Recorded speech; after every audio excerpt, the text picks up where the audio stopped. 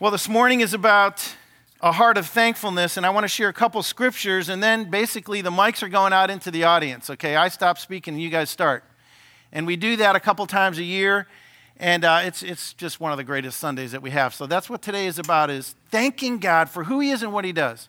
And here's just a couple verses that help frame that this is such a biblical thing that we're going to be doing right now. And it's awesome. So just a couple points. The Lord, we should be thanking the Lord with all of our heart. James 1:17 says, every good and perfect gift is from above, coming down from the Father of lights.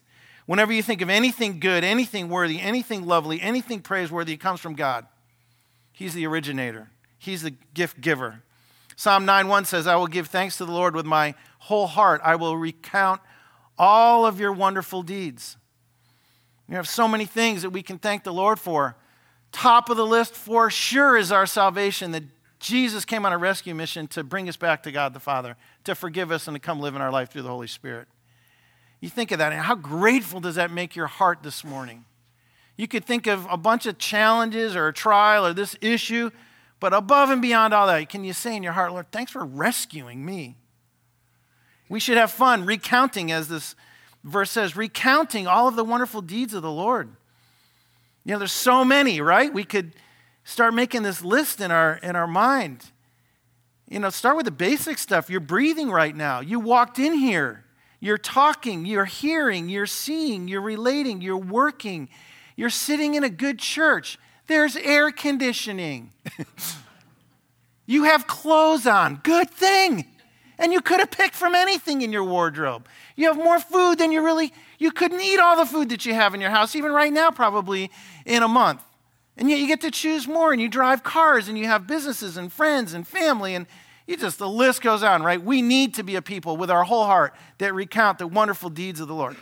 Not half-heartedly. Man, how many Christians, let alone people that may not know Christ, how many Christians do you know that walk around just half full? They got some issue that kind of is always defining them as a person. Some issue, some burden, and yet, they have so much that they could thank God about and speak of those things, and yet they come across kind of as the half-empty person rather than being full in Christ. So for Christians, it's not, are you half empty or half full? That's not the question. The question is, are you full? Because in Christ, you're given every spiritual blessing in him, and he's going to meet all your needs. Are you full? Are you overflowing? Would you call yourself an overflowing Christian? I'm so thankful. I just recount what God's doing in my life, where I came from. Oh my goodness, where I came from. And that he's rescued me, and the good things that he's bringing me and teaching me and doing, and the challenges that I know God's in that challenge with me. Do you overflow? Because I don't think it's biblical to say, well, you're half empty or half full. Yeah, it's more pleasant to be around someone who sees the glass as half full instead of half empty. But how about a person who just sees the goodness of God in all the things of life, even the trials? That's the way we can walk with God. Not half-hearted, wholehearted. I will thank the Lord with my whole heart. There's a book called 1,000 Gifts by Ann Voskamp, and she writes, God gives the gifts, we give the thanks. I love that. He's the good gift giver, right? He gives the gifts, we give the thanks. But do we? Or do we get kind of wrapped up in, well, what do I still need from God? And what about this next issue that I need him to solve? And we get wrapped up in the what ifs and the what needs to come rather than what is currently and all that God's doing in my life and all he has provided. Thank the Lord with your whole heart.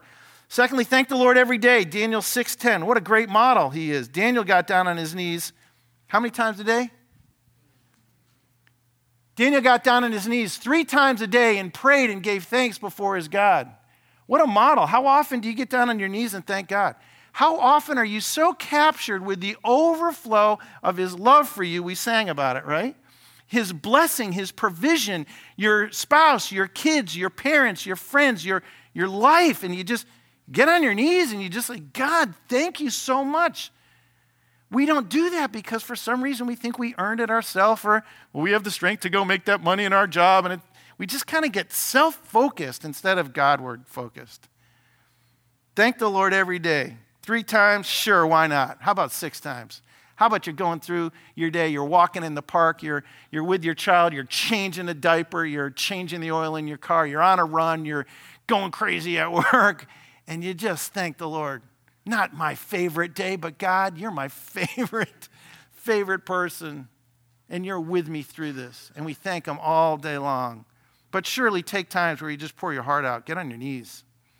I pray, as we're in this season especially, you get on your knees and pray. Talk to the Lord. Build intimacy with him. You know what builds intimacy with God is when you start thanking him for who he is and all he's doing. Not what he's yet to do, but that's awesome because it's going to be good too. What he's currently doing right now in your life, pick an area. Just pick an area and just start going at it. Just, Lord, I just think of my marriage. And yeah, it's not perfect, but Lord, thank you for this and that. And you think of your kids, like, well, they have a long way to go and this one's troubling right now. Yeah, but thank him for each of your kids. Thank him for your parents. Well, they're not perfect parents. Yeah, but thank him. Those are the parents God gave you. And he's going to work and they're providing for you and they love you with an undying love. Your parents will do anything for you. Likely, right? You have so much you could say, man, I just let it flow. Get on your knees. Cry out. Be a Daniel. 1 Thessalonians 5:18 says, give thanks in all circumstances, for this is the will of God in Christ Jesus for you. I know one thing for sure, before we really need to know his will about what the next step is, or should I do this job or take this relationship on or do whatever, there's something that's a lot more basic than that. He already says is his will. And what's that? What does he already say is his will? Before you worry about something else is his will, what's the basic thing right here in this verse? What is his will in this verse? This is good Bible study methods, okay? So work with me. What is it? Giving thanks in all circumstances. That is his will, and he specifically said it like that so we'd go, oh, you mean I need to be a person of gratitude and thanksgiving? It should overflow. Well, not this week. Are you kidding? You know what just happened? You know what I'm walking into? No. In all circumstances, at all times, when you are flying high and just enjoying life, you feel like you're on top of the world, you go, Jesus was responsible for those good gifts and this joy I'm feeling.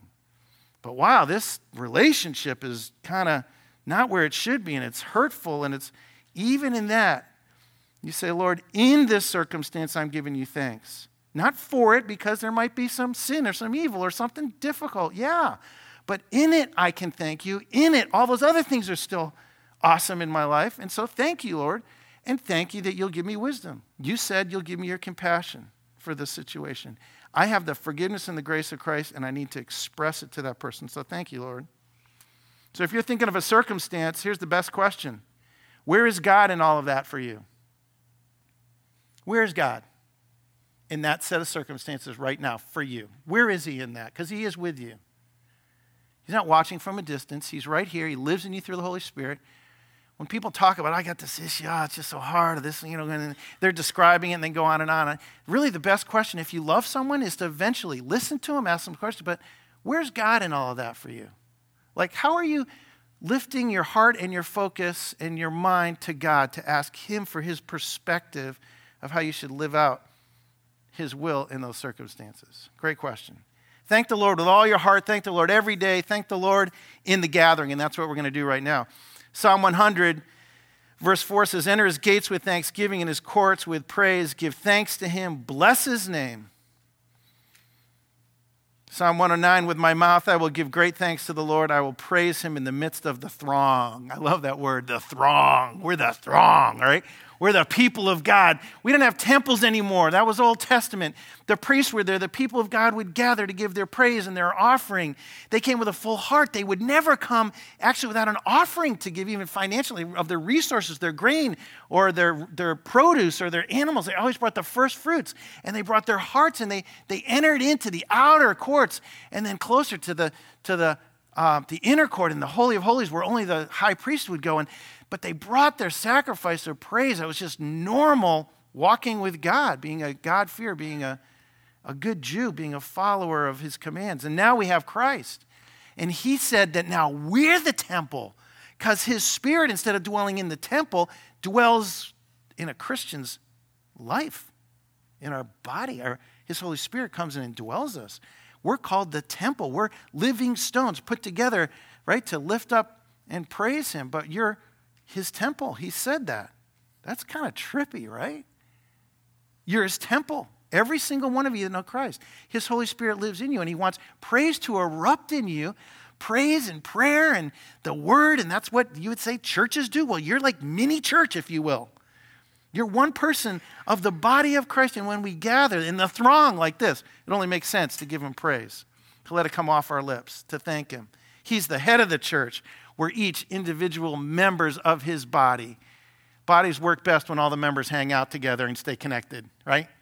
If your foot takes a vacation on you, it's kind of hard to do anything, right? Do you ever get something that goes numb? You don't know what, you hit something or a funny bone, you're like, oh, and you're like, you lose. Oh, it's like, no, you want all the members of the body to do what they're supposed to do. Christ is the head, we're members of his body. One of the greatest things we could ever do is to praise him and thank him for what he's doing in our lives. And to be that body that gives thanks, that has thanksgiving and praise falling from our lips. One little story, and then we're going to jump in. There's a story in Luke 17 about 10 lepers that were cleansed by Jesus. One comes back to thank him. The other 9 didn't.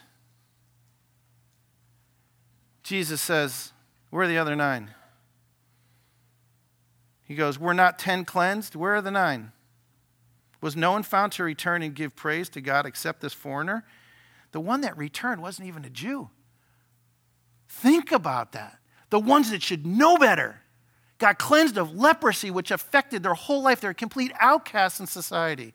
And they're healed and given now hope and life again. 9 of them said, check you out later. So grateful. Not really, though, because I'm going to go live my life instead of returning to the one that cleansed him and gave him life. Let's not be the 9. Don't let yourself be counted as one of the 9. If you've been one of the 9, just right now in your heart, just say, Lord, I've been one of the 9. I'm not a grateful person. I don't speak up about what God's done. I tend not to recount his deeds very much, and I don't know, I'm kind of that half empty. I should be overflowing. God's done so much. You know what? Forgive me, Lord, for being one of the 9. I'm going to be the one that returns and gives you thanks. We talk about coming to the gathering. It's not the building, it's the church, the gathering, the throng. Come to this gathering. We shouldn't neglect it, Scripture says, and we come together to give him praise. We're going to do that right now. You ready? It's going to take some courage.